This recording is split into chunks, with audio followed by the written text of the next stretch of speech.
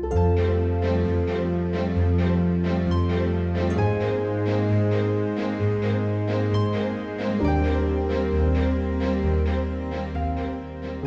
afternoon. This is the Elmira and You podcast. For the members and friends of Elmira Baptist Church, I'm Pastor Scott. Welcome. Today is Tuesday, May 17th, 2022, and I want to begin with a comment on the news. I use the podcast to comment on the news from time to time. Many of you probably are aware that on Sunday, a man opened fire, an 18-year-old man, perhaps still a teenager. 18 is a teenager, opened fire in a grocery store, killed 10 people, and wounded 3 more. I want to come out and condemn absolutely the heinous murders of these 10 people and the wounding of 3 others. Now, several factors make this a particularly heinous crime. And I think it shows the work of the devil in our society.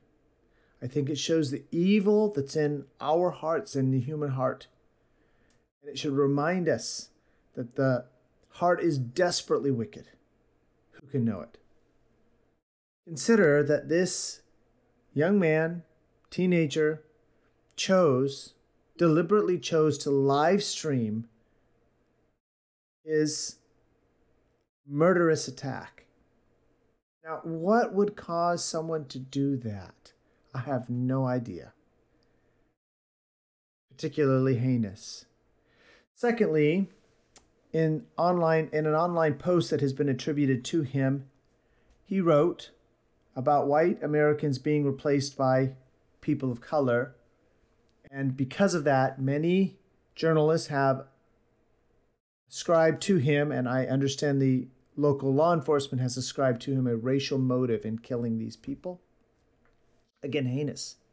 Now, there's always been racial tension in the United States. If you think that that's a recent invention, a recent historical recent in U.S. history, go back and look at the Know Nothing Party in the early 1800s. There's always been racial tension in the United States, and this idea that white Americans are being replaced by people of color is, to be fearful of that is ludicrous. Now, whether we are or not, I have no idea, but it doesn't matter to me. It's ludicrous to be worried about it. We should see the immigration of people to the United States, the legal, lawful immigration of people to the United States, as an opportunity to be a witness to people, many of whom we could not be a witness to in their home country. Think about it. Do you have any friends from Iran? I do. They're legal immigrants, and I'm glad they're here because here I can openly witness to them. Do you have any friends from Red China? Well, if they're here, witness to them because it's really hard for you to go to China to be a witness to them. You see, we should embrace immigration to the United States. Now, legal immigration is different than illegal immigration. I personally believe in the rule of law, and I believe that people who want to come to the United States should explore the legal avenues for that. But here's my point. I'm not worried about being replaced by anybody. I look at immigration as an opportunity to be a witness. So I absolutely condemn this attack, and as the news unfolds, I believe we're going to see that it was racially motivated, and because it was racially motivated, and because this young man chose to live stream it, I absolutely condemn it as a heinous crime. And I want to say that, again, it shows us the evil in the human heart. We need to pray for our country, and we need to find ways to get the gospel out, because the answer to this heinous shooting is not more laws. There's already laws on the book that make what he did illegal. The answer is a change in men's hearts. It can be hard after an attack like this. There can be fear, there can be worry. That's why for the devotional today, I want to share with you from John 16:33. These are the final recorded words of Jesus before he left that upper room and went to the Garden of Gethsemane to pray with his disciples. While he prayed, his disciples slept. Jesus knew it was coming. He knew that he would be crucified. He knew his disciples would be absolutely shocked. He knew they weren't ready, not because he hadn't tried to prepare them, but because they were so blinded to the truth. Here's what he said to them in John 16:33. These things I have spoken unto you, that in me ye might have peace.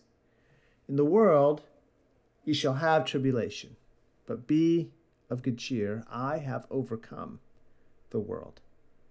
Jesus says, in me ye shall have peace. Do you have that peace? Or are you constantly fearful and agitated, frustrated by the events, the circumstances, by the political winds, by the lack of political winds, by the lies, by the corruption? That should bother us. Frankly, we want to stand as Christians. We want to stand for righteousness. As Americans, we want our country to be blessed by God because people act righteously. That's a given. Jesus doesn't want us to be fearful or afraid or troubled. He wants us to be at peace, and it's in Jesus that we have peace. Do you have that peace? This has been Elmira and You for Tuesday, May 17th, 2022. You can join us tomorrow when we'll meet for a Bible study and prayer at 7 o'clock. And on Sunday, we'll meet at 9:45 for Sunday school, at 11 o'clock for morning worship, and then in the afternoon, we'll meet about 1:40 or 1:45 for a time of praise and testimony. And you can join us if you'll come to 6111 California Pacific Road near Vacaville, California.